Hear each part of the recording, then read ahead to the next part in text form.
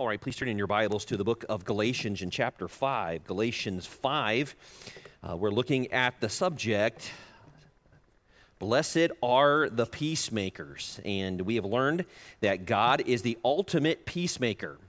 He sent Jesus Christ in order that we might have peace with him, peace in our own hearts, and then peace with those around us. And he calls us, as we've seen from Matthew chapter 5, blessed are the peacemakers. That's what we've been called to do.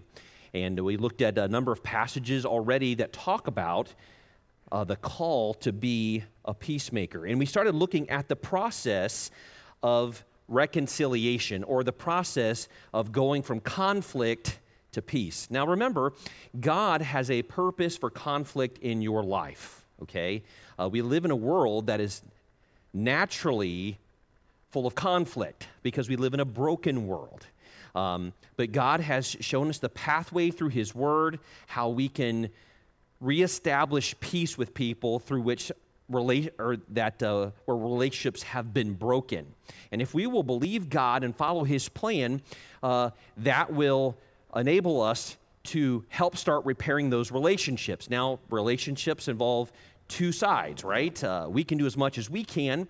Doesn't mean that the other person will reach back out and allow us to establish this, but we have been given a pathway where we can seek peace and see it happen, or give it the best chance of happening, at least as far as we are concerned. The Bible tells us that we are to seek peace as much as depends on you, and that's what we're trying to do.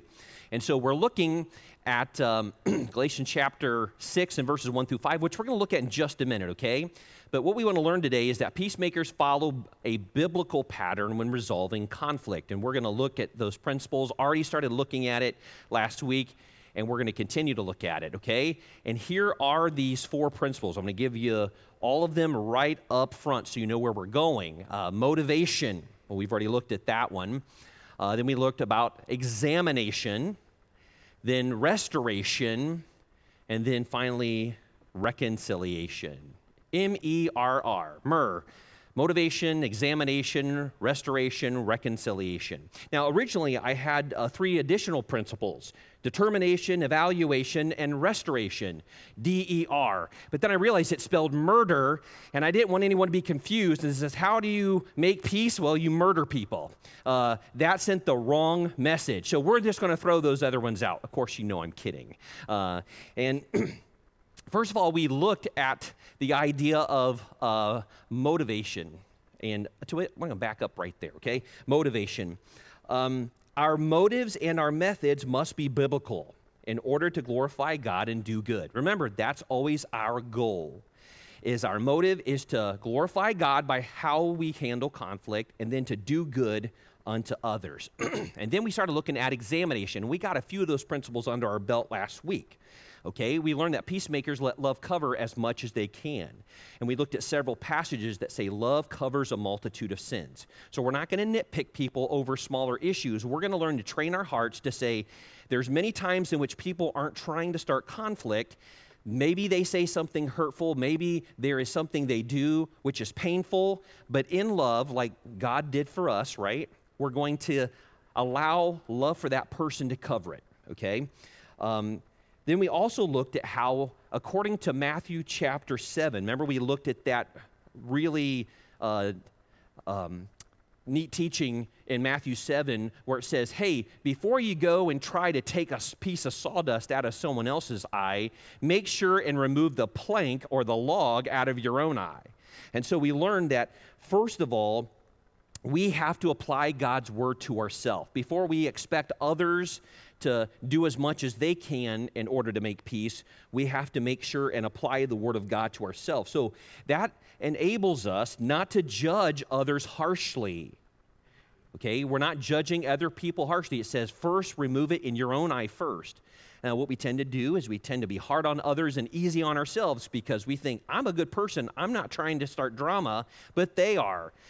But we're going to be careful there. We're not going to judge them harshly. We're going to judge them instead fairly, or we're going to apply the truth fairly both to ourselves and to the other person, okay?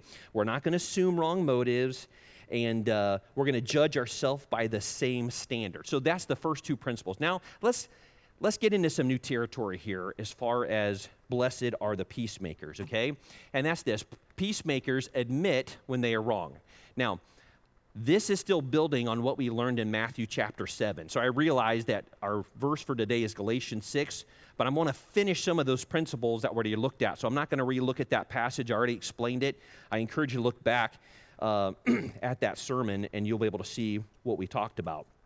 But it says, it examines, and it says, remove the plank in your own eye first. So we're going to, first of all, admit that we've got a problem, right? We notice that there is, in fact, a plank in our eye. So we say, this is where we're at fault. So we start by owning our part of the conflict. Now, that means we readily confess our sinful attitudes, our sinful actions, even if it means that you feel like only 10% of the problem is with you and 90% is with the other person. Now, I understand where the thinking that we have, okay? And it's something like this. Okay, if I'm 10% wrong and they're 90% wrong, they have way more responsibility to reach out to me than I do to them. But you see, a peacemaker isn't trying to say, I want to do as little as possible or as little as I have to or only what I'm responsible for. What they're going to do is this. Even if only 10% is your fault, you acknowledge the 10% and you reach out and say, hey, I'm willing to go first, even if you think the other person's more at fault. So you say, hey, I'm sorry, this is where I've wronged you. Will you please forgive me? Now listen, what that does is that opens up a pathway for them to also then to say, you know what, I'm wrong too.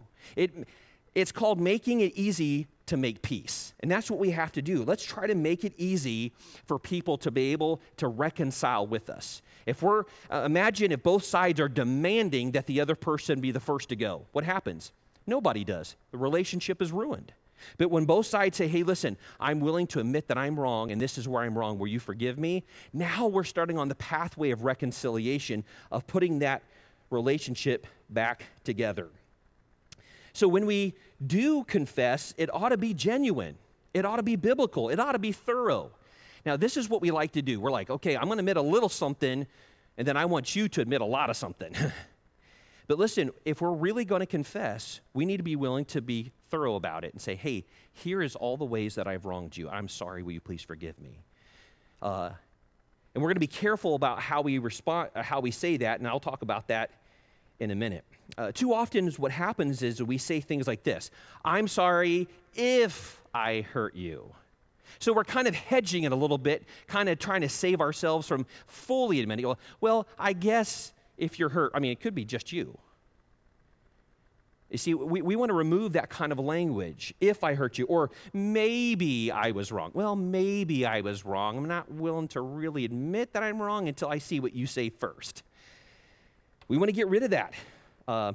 Saying things like, let's just forget the past. I don't have to say I'm sorry. Let's just forget, act like it never happened. Folks, that's not helpful. That's not helping us make peace because we're never acknowledging what caused the problem in the first place. So what does a person think when a person uses hedging language? They're like, they're not going to change. They're not really saying they're wrong. And if they're not really saying they're wrong, why would they change and do the right thing? So we have to be cautious. We have to be, listen, we're going to have to be willing to put ourselves out there. Peacemakers are willing to risk someone saying, because this is what we're all afraid of, isn't it? Hey, I'm wrong. Will you please forgive me? Oh, yeah, you're wrong. I knew that from the beginning. Finally, you admit it. Finally, you make it right. And then you're waiting for them to say something, and they're like, okay, I'm glad you said that. All is forgiven. Let's go. You're like, whoa, whoa, whoa, whoa, whoa, whoa. See, we're afraid that we're going to go, and then the other person won't admit their fault. But listen, because we're seeking peace, we're willing to put ourselves out there, put ourselves at risk. Now, we'll deal with the attitude where they say, why was it wrong you were, so I'm glad you said something about it. We're going to deal with that in just a minute, okay? And we also don't say things like this, well, I yelled at you, but you made me so mad. See, I'm a nice guy, but you bring the worst out of me. You see, that's hedging language. That's saying, hey, listen, I got mad, true. I yelled, it's true, but it's because you made me angry. So really, it's casting the blame on the other person. And you say, how in the world am I going to do this? I mean, this is really hard. I admit it is. But listen, This is the beauty of the gospel itself. This is the beauty of understanding what Jesus did for us. We see this even in Adam and Eve. Adam and Eve, after they sinned against God, what did they do? It says they went and they sewed fig leaves together and tried to cover themselves with that. But they were still too ashamed. They tried to conjure together some kind of covering for the faults that they had. I realize I have shame. I realize I have guilt, but I don't know what else to do, so I'm going to kind of cover it up with these puny leaves. But God does something so much better for them. You see, he sacrifices an animal, and then he gives them the skins to cover them permanently. You see what I'm saying? The gospel offers us so much more hope than just trying to defend ourselves and deceive ourselves into thinking it's not my fault, it's their fault. The gospel allows us, the gospel keeps us from deflecting the blame. That's what Adam and Eve did. Oh, God, I wouldn't have sinned, but that woman you gave me, it's her fault. And then Eve's like, oh, no, it's the snake which you created. That's what got me. You see, they keep on deflecting it away. It's not my fault, it's somebody else's fault. Really, they were blaming God. God, you allowed these things, and that's why I fell. But God gives us something so much greater. In that picture at the garden, he pictures something that is so beautiful, that is explained well in the New Testament, and it's this. God's going to provide a substitute so we don't have to cover ourselves anymore. We can be honest. Because the fact is we're forgiven. Once you realize that you're forgiven by Jesus Christ, or forgiven by God through Jesus Christ being our substitute, dying on our behalf, we can finally get real and say, I don't care if another person tries to blame me. I know how I stand before God. I stand before God forgiven. And we can start getting honest with ourselves, honest with other people. Now, I want to give you 7 things. I know this is going to be rapid fire. I'm sorry, it's going to be a lot in a short period of time. But if you can, we'll try to make it available on our website so you can get some of these notes. I'm going to give you 8 things that show when genuine confession happens. When you're really ready to admit that you're wrong, here's 8 things that are going to happen, okay? The 8 A's of confession. Try to say that real fast 3 times, okay? Address everyone involved. Whoever's hurt by your actions or your attitude, you need to make it right with all of them. Now, sometimes we're like, well, I'm just going to talk to one person, but there were 3 or 4 involved. Everyone who's involved, you need to be willing to say, I'm sorry. In my case, there were times where my bad attitude meant it was not just toward my wife, it was toward my kids as well. So I had to gather my kids and said, Daddy had a bad attitude. Will you forgive me? I've asked God to forgive me, and I'm forgiven in Jesus. But I need to ask for your forgiveness because I've wronged you too. Avoid the if, but, and maybe. We already talked about this. That's language where you don't fully you don't own your part of it. You're trying to deflect. Admit specifically. Don't say, yeah, I guess I could have done better. Better at what? I guess I shouldn't have acted badly. Acted badly how? Whatever it is, I raised my voice. I was angry. I was irritated. Tell people what you did wrong. I should have never said that to you. Name what you said. Listen, without that, people don't have hope that you'll really ever change. They just feel like he's making excuses or just basically trying to make himself or herself feel a little bit better over their bad behavior. Acknowledge the hurt. We need to realize that, hey, my words and my actions have hurt someone specifically. I've hurt you. Will you please forgive me? I've hurt you. Admit that what you did. We try to minimize it. We try to say, hey, well, it wasn't that bad. Hey, other people say way worse stuff. Don't do that. Just say, hey, what I said hurt you, and I'm really, really sorry. Even maybe say, listen, I saw as soon as I said that you were hurt, and I'm really sorry for that. Accept the consequences. That's when you know real confession has happened. When a person says, I was wrong, I'm owning it, so whatever things I have to do to make it right, I'm going to make right. We see this with Zacchaeus. Remember when Jesus went to his house and Jesus shared himself with Zacchaeus, and Zacchaeus started repenting of the evil. He had been a guy that had wronged a lot of people through cheating them. And he says, listen, if I've wronged anyone, I repay back 4-fold. He said, I'm going to make it right. Matter of fact, he is actually going beyond. The law in most cases only demanded 3-fold. He actually says, you know what? If I took someone's sheep that was wrong, I'm going to give them 4 of them back. He was willing to his own hurt make sure it was right. Why? Because he was owning the consequences. He was accepting those consequences. And then alter your behavior. Can I say it this way? Don't just be sorry, be different. Because if you keep on doing the same things over and over, people after a while start to believe you're not really meaning it when you say you're sorry, because you keep on doing the same things. Now, it takes a while. People, they struggle and they keep on trying. If you see them working on it, give grace. But listen, as far as you're concerned, you've got to change the behavior. Ask for forgiveness. This is a very humbling thing. To say, I know I was wrong, I admit it, I'm asking you will forgive me. We're putting ourselves into that person's hands, so to speak, to grant us forgiveness. Now, we are forgiven of the sinful part of it by God. But if we've wronged people, we also have to make it right with them. That's part of the love God and love your neighbor, right? So ask for forgiveness and then allow some time. Just realize this. Even though you want to reconcile very quickly, maybe you want to resolve things very quickly, sometimes it takes other people a little bit of time. This is hard for me because I tend to be the person that wants to get it right away. I'm sorry, will you forgive me? Let's just go back to where we were. I hate being in this conflict. But it takes other people time. They might have to process it. It may take them time to really come to the point where they're able to forgive you.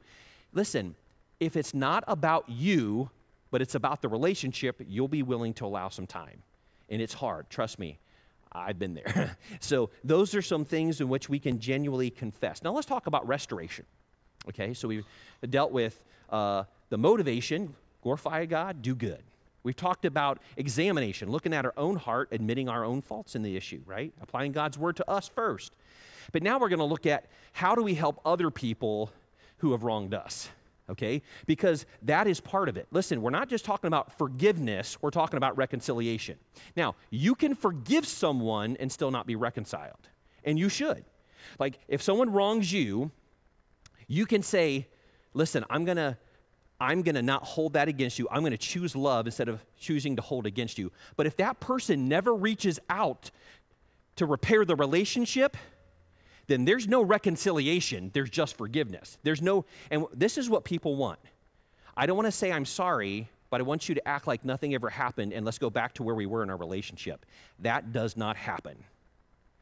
That's forgiveness. It's not reconciliation. And if you're not willing to reconcile by going the full distance and saying, I'm sorry, then don't expect that other person to be able to then say, hey, our relationship's going to be repaired. But listen, if we do it right, if we do it in a healthy way, you know what happens? Our relationship gets even stronger. It gets stronger because we've weathered a storm. We've handled it right. We've understood each other's hearts. We've actually, in love, been able to put aside the hurts that happened to us and able to humble ourselves and show that we want good for that other person. They begin to trust our hearts because they realize that person really wants the best in my life. They're willing to humble themselves to help us restore that relationship. And so I want to just mention three things here. The first is be compassionate, okay? Compassionate, constructive, and clear. So this is, what do we mean by restoration? This is how I can lovingly serve others by helping them take responsibility for their part in the problem. Now, listen, this is not where we start. We start with owning our part, and then we say, now I want to reach out so we can help you own your part.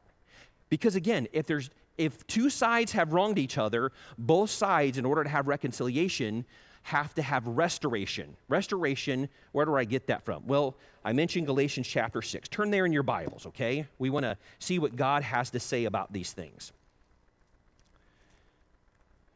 You know, what I love about the Bible is the more I study it, the more I realize it speaks to real life, everyday life. It's not just an ancient book written for ancient people. It was a book that God gave that is eternal, that it helps every generation of Christ followers. So Galatians chapter 6 and verse 1 says, brethren, if a man is overtaken in any trespass, okay, in this case he's trapped by some sort of wrong, sin, you who are spiritual restore, that's our word, restoration, such a one in a spirit of gentleness, considering yourself lest you also be tempted. Bear one another's burdens and so fulfill the law of Christ. For if anyone thinks himself to be something when he's nothing, he's deceiving himself. But let each one examine his own work, And then he will have rejoicing in himself alone and not in another. For each one shall bear his own load. Each one shall bear his own load. And that's Galatians chapter 6, verses 1 through 5. And what do we see from this? Well, notice what it says here. And we're taking this truth and we're applying it to conflict. In this case, it says if a person has committed a trespass, a sin, in this case it would be a sin against you. Now listen, peacemakers also are able to help step in and help other people reconcile as well. Matter of fact, one of the wonderful things about learning to be a peacemaker is oftentimes God gives you the opportunity to help bring peace in other people's lives, to help apply these principles to other people's lives, and it's a beautiful thing. Because a lot of times people don't know how to communicate in a healthy way. You're helping in that process. Now, am I saying you should jump into everyone else's arguments? No, you need to be invited into that. But you can really breathe life. You can breathe health into the people around you by being a peacemaker. And so what does it say here? So he's overtaken in fault. Those who are spiritual restore such a one in the spirit of gentleness. So we're going to be gentle in our restoration. We're not saying, hey, dude, you're broke. I'm going to fix you. Not at all.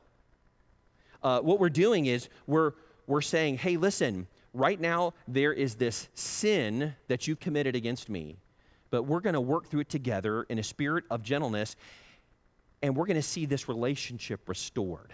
This isn't from a position of superiority. Well, I'm better than you, so I'm going to fix you. It's not like that at all. It's saying there's something broken. Let's walk down that path together and see God fix it.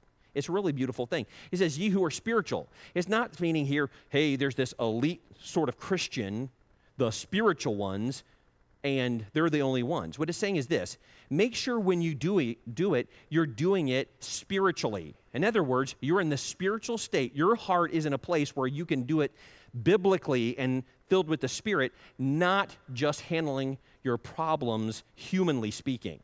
Because listen, we can make things worse if we do that. But now we're saying those people who are committed to handling things spiritually and biblically. He goes on to say, consider yourself lest you also be tempted. Listen, you can end up getting angry in this and responding wrongly. Keep that in mind. Be careful that you don't allow yourself to become angry in this, because it's going to do more damage than good. It says, bear one another's burdens and so fulfill the law of Christ. So this other person has this weight bearing down on them. They're struggling. They're angry. The relationship is broken. What you're doing is coming alongside, helping pick up that heavy burden with them and carrying it. Now, later on, he says, and each one shall bear his own load. Now, here's the picture. You ever carry a backpack? You know, you put some things in it, maybe it weighs 10, 15 pounds, you put it on your back, and then I'm not talking about like that, 2-week camping backpack, frame backpack. We're talking about this normal backpack. You put that thing on, and it carries the essentials you need for the day, and oftentimes when I ride my motorcycle, I'll throw some stuff in my backpack so I have stuff that I need. And so think of that as the second bear your own load. But the first one, where he says, bear one another's burdens. You ever try to move a full-size couch by yourself when you're moving? I've not been able to do it. Now, once I get it in the house, I can maybe put it on coasters and kind of, those furniture sliders, and then kind of slide it into place. You ever try to walk up a flight of stairs with a full-size couch and then try to get it through a doorway? That is a back-breaking, frustrating, and sometimes, Lord, please help me not to lose my spirituality because I'm about ready to lose it. Kind of frustrating experience, right? Okay, that's the kind of burden he's talking about here. He's talking about something that you can't possibly do by yourself. Something's broken. You need someone to come along who will love you and say, come on, let's go down this road together. It's a beautiful, gentle, humbling, and picture of people working together. And so that's what he's saying here. He says, if you think that you're something when you're nothing, you deceive yourself. So don't think yourself, hey, I'm all right here. I'm more spiritual. I've made all the right choices. They've made all the wrong ones. He says you're deceiving yourself. Examine your own work, then you'll have rejoicing. So you need to look at that. We've already kind of examined that from Matthew chapter 7. And then each one shall bear their own load. That's the backpack, right? So there's a certain amount. It's saying this: be willing to admit that you have your own struggles. You could make the wrong choice and make this worse. So going to it with your eyes wide open, saying, God, I need you. I'm not going to be able to help anyone. I'm just going to make things worse unless you help me. That's the kind of humble attitude we're looking at. So understanding these principles, let's talk about being compassionate, okay? Being compassionate. Affirm the relationship. Affirm the relationship. The first thing we do is say this: I want you to know I love you, and that will never change. I love you. I care about you. That's why I'm talking to you about this. Sometimes because people are defensive, they think, oh, you're just trying to put me on blast here. No. Let him know right off the bat, listen, I'm talking to you because I love you and I care about our relationship. Now, what you don't want to do here is threaten. You don't want to give ultimatums like, hey, either you fix this or I'll never talk to you again. You've just backed yourself into a corner. And plus, you know what that says to the other person? This relationship is probably never going to last anyway, because if I do the wrong thing, it's over. I heard recently about someone saying the husband and wife got into an argument, and the wife brought up a subject of divorce. And so basically now that you have this on the table, it's like, so whenever I make a mistake, that means you're going to threaten me with divorce? Listen, that does not work. We can't threaten people into a better relationship. You realize that, right? You can threaten people and get what you want the wrong way, but you can't threaten people into a better relationship. Don't do that. Let them know, hey, I love you, I'm for you, I want this to work. I want to do whatever it takes for us to heal this relationship. Then listen well. Listen well. This lets them know that you care about their hurt as they're talking. Now, you know what one of my problems is, and I struggle with this, I've worked on it for a very long time, is when the person's talking, I'm thinking about what I want to say in response. Don't do that. Because what I always did is I miss things. You miss what the person's trying to communicate. So listen, look into their eyes. When they say something, if you have a question, clarify. Say, okay, well, you said this. What do you mean by that? And make sure that you fully understand their heart. When we have a conflict, the goal is to learn each other's heart so we can grow stronger in our relationship. So listen well. Restate what you're saying. So what you're saying, say it in your own words. So what you're saying is this, to make sure that you fully understand it. And then speak the truth in love. That's part of that restoring process. We're helping them by speaking truth in love. We're going to say, hey, these are some of the areas in which I think Scripture's been violated. This is where we've gone wrong. This is where we've sinned. You've already said it about your life, and now you're going to have to help them with theirs and say, hey, when you did this, what does God's Word have to say about that? What does God's Word say? And you're going to have to help them see that there's some wrong done on their part. Now, hopefully they'll volunteer that because you've reached out in love. They'll just volunteer. But if they don't, you may have to go into that. So we're pursuing these relationships actively, okay? And be ready for feedback, okay? They might say, here, I hear what you're saying, but what about this? Now, sometimes it's a deflection. They're trying to say, well, yeah, I did this, but you did this, okay? By the way, you know that's not helpful? If someone points out something you've done, you say, yeah, but well, you did that too. That's not helpful. You just own that part of it. Say, you know what, I did. And then later on in the conversation, say, hey, you know, you brought up that I had done this. He goes, you know, I think we both are guilty of this.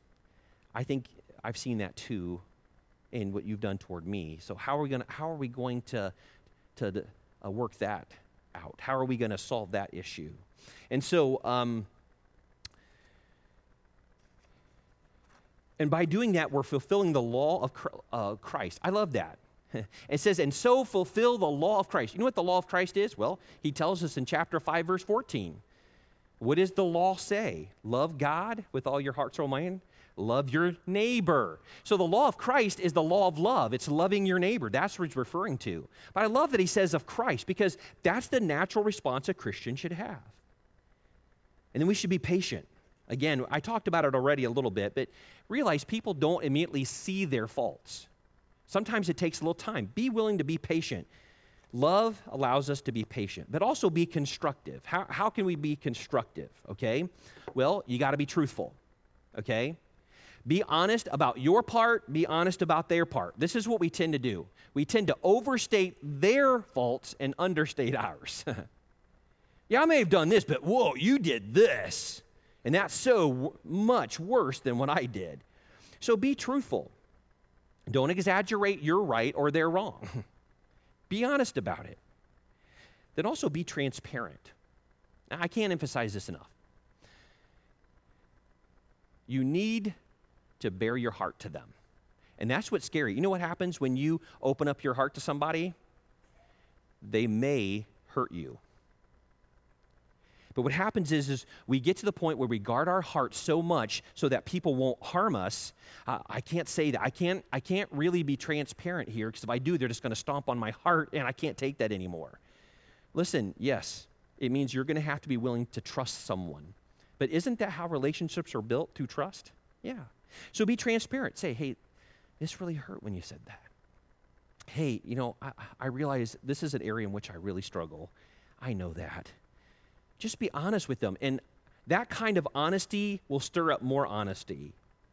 Also, talk in person whenever you can. The problem with texting, the problem with messaging and emails is that you can't see a person's eyes, you can't hear their tone, you can't see their body language. So always talk in person if you can. I think things go a lot better. One of the most precious things about our relationship with God is that He says He talks with man face to face. That's the beauty of our relationship. We're able to talk face to face. And heart to heart. Also, talk as peers, meaning this. Don't talk down to people. What I found is people don't like it. I don't like it when someone talks to me as though they're superior, they're condescending.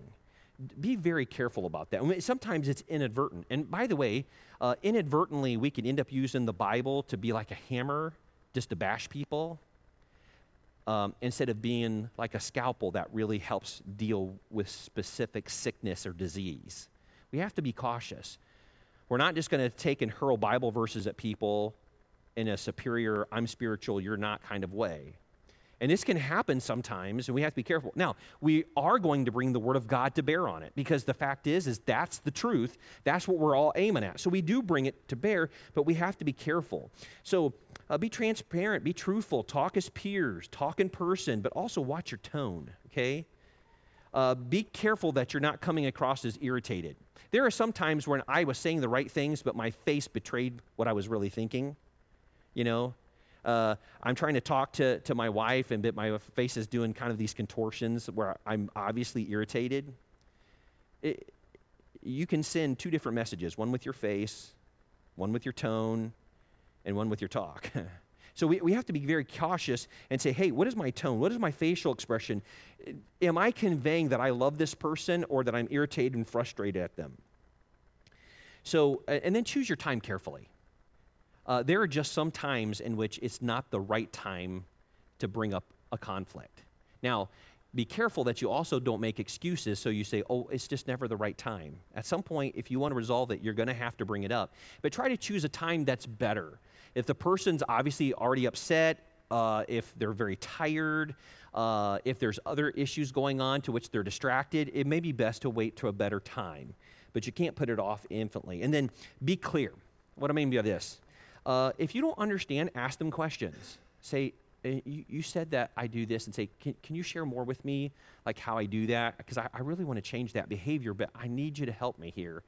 And by asking good questions to make sure you understand. Also, can I just say this? There are some people who struggle with how they word things. I've had people in my life that somehow they're not trying to be mean. They're not trying to be combative, but the way they say things, it comes across that way. And those people in some experiences have said, I have a hard time saying well what I'm trying to say. So give them a little bit of grace, okay? So ask questions, say, well, what do you mean by that? Or do I understand this correctly? Don't assume the worst.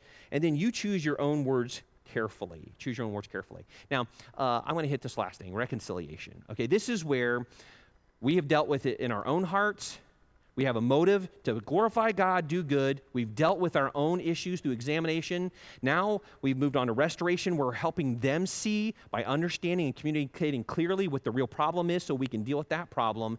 Now comes the part where reconciliation actually happens. And I just want to say two things. And the first is you need to forgive them. You say, but wait a minute. What if they never ask for forgiveness? What if they never admit that they're wrong? Forgiveness can be unilateral, meaning you can forgive even if they never ask for forgiveness. But reconciliation is bilateral. It requires two people. So understand this, the relationship's going to be limited if they're not willing to say they're sorry. But you can offer genuine forgiveness. You know what? Because that releases your heart. It releases your heart. You choose to do the right thing, and so you have the freedom then to have joy in the Lord because you've followed what God has asked you to do. And that's what Ephesians 4:32 says. Be kind to one another, tenderhearted, forgiving one another, even as God in Christ forgave you. He uses that. Hey, God has forgiven you. Do you know what? Every single day, there are things that I've done that I don't even know that I've done that's offended God. Now, I can ask God to forgive me in the things that I've done, but even in the things I haven't done, God covers them in love through Jesus Christ. So we can do that. We can cover the wrong that people have done. We get a little confused about what we mean by forgiveness. I want to say this again. Forgiveness and reconciliation are two different things. But I want to share with you just for a second what forgiveness isn't. And then I want to show you what it is, okay? Forgiveness isn't acting like the wrong done to you is no big deal. Somebody said, why forgive? It's like what they did to me didn't even matter. If I just forgive them, it's just going to happen over and over again.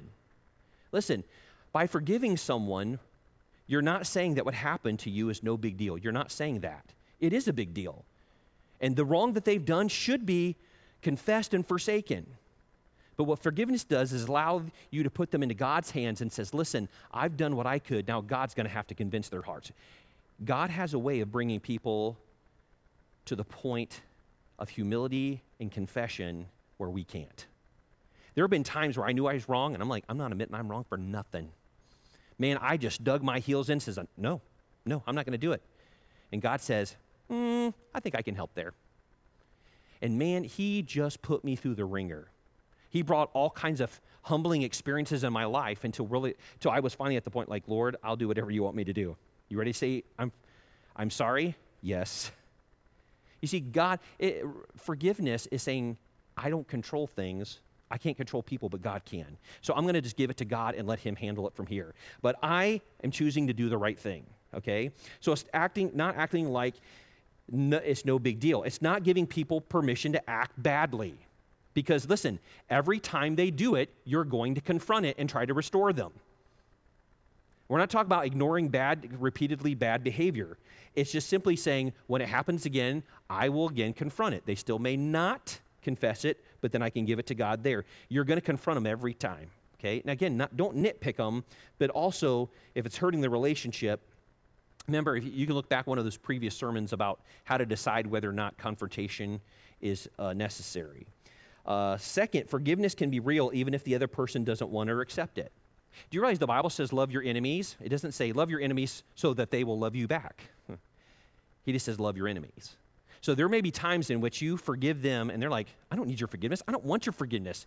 I hate you. I don't even want you to have, I don't want reconciliation. I don't want us to have the relationship restored. I don't care.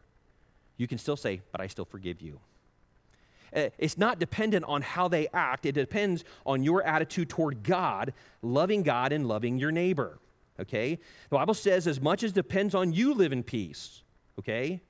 They may never think that they did anything wrong, and they may never seek forgiveness, but God is pleased with you. Now, thirdly, forgiveness does not mean that trust is immediately restored, okay? And that's very, very key. Forgiveness and trust are two different things. It says remember it says if possible, as much as depends on you. That also applies here. So in other words, if a person is acting untrustworthy, you don't have to give them your trust. You can forgive them. They still may not have earned the trust back. That's going to take some time. Again, two different issues. Sometimes people's continued bad behavior, makes it impossible. Remember, as much as depends upon you. You're choosing to do the right thing, but they choose to keep on doing the wrong thing. In that case, it's impossible to continue. You can forgive, but it does not mean that you're reconciled because restoration has not yet been done. Reconciliation happens when you personally examine and admit your faults. They then also are restored by admitting their faults. Forgiveness can be immediate, but trust will take some time. And in some cases, it would be wise to have a permanent separation for spiritual and physical safety reasons. Because sometimes very bad people use this as an excuse. Well, God says you have to forgive me. Now restore all the trust. And this person has been an abuser. The answer is no. I forgive you, but you have no trust. You've broken all of it. And you know what? In some cases, it'll never be repaired.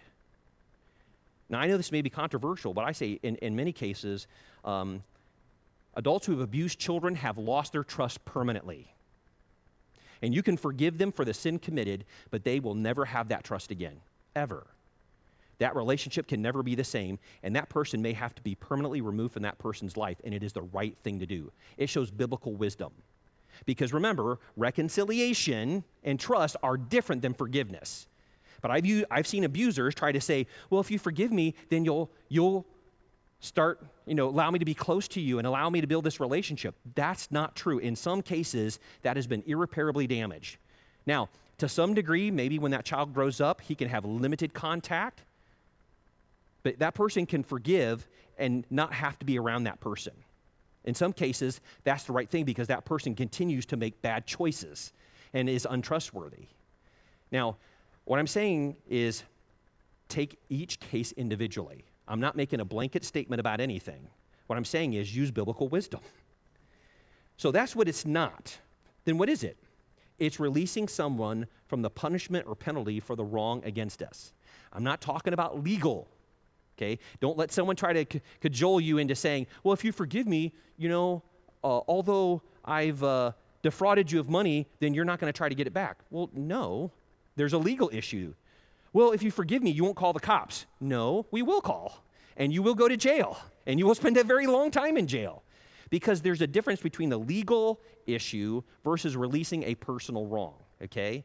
And so let's separate those out. In some cases that if it's just a simple matter of someone said something that came across as rude, it was something that's not a legal issue, it's not a court issue, it's not that kind of thing, you can repair that much more quickly, okay? So it's releasing someone from the punishment. It's saying this, God is able to punish you. I don't have to do that. I'm not judge, jury, and executioner. I'm going to put that into God's hands. So how do you know if you've done it? Well, here's a pretty good test, at least for me. If I've really forgiven someone, when I see that person, what happens in my heart? When I see that person, I'm like, oh, man, I still hate that person. I hope they don't see me. I don't want to talk to them. What do I do when I hear something good has happened to them? Do I really rejoice in it?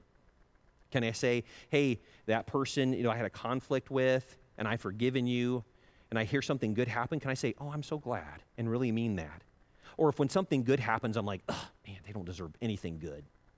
Or if I hear something bad happens to them, am I secretly happy? Like, good. That dude's totally getting what he deserves. Those things pretty much tell me I've not forgiven yet.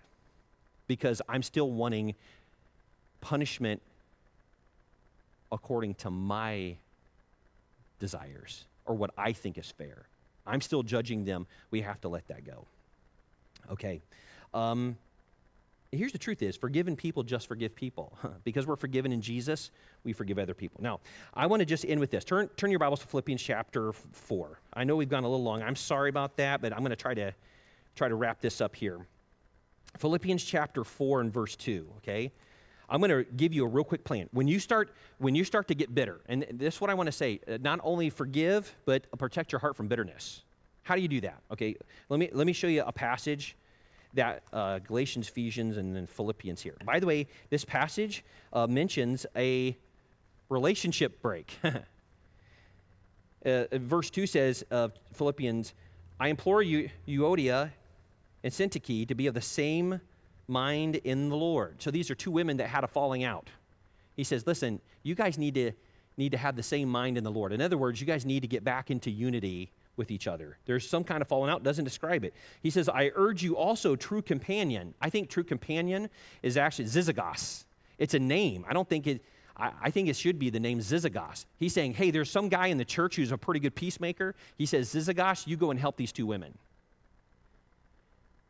Now, you men better not be sitting there going, yeah, it's probably two women because us men know how to work stuff out. No, you don't. We all got the same problem. It could be two guys. And by the way, we do see examples of two guys too. This just happens to be in the passage that I'm dealing with, okay? So he says, hey, you go and help those women. By the way, that's a biblical principle. Having other people in the church help you resolve conflict. It really is a beautiful thing.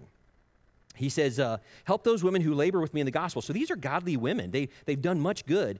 And Clement also, and the rest of my fellow workers whose names are in the book of life. And then he starts going in with rapid fire a bunch of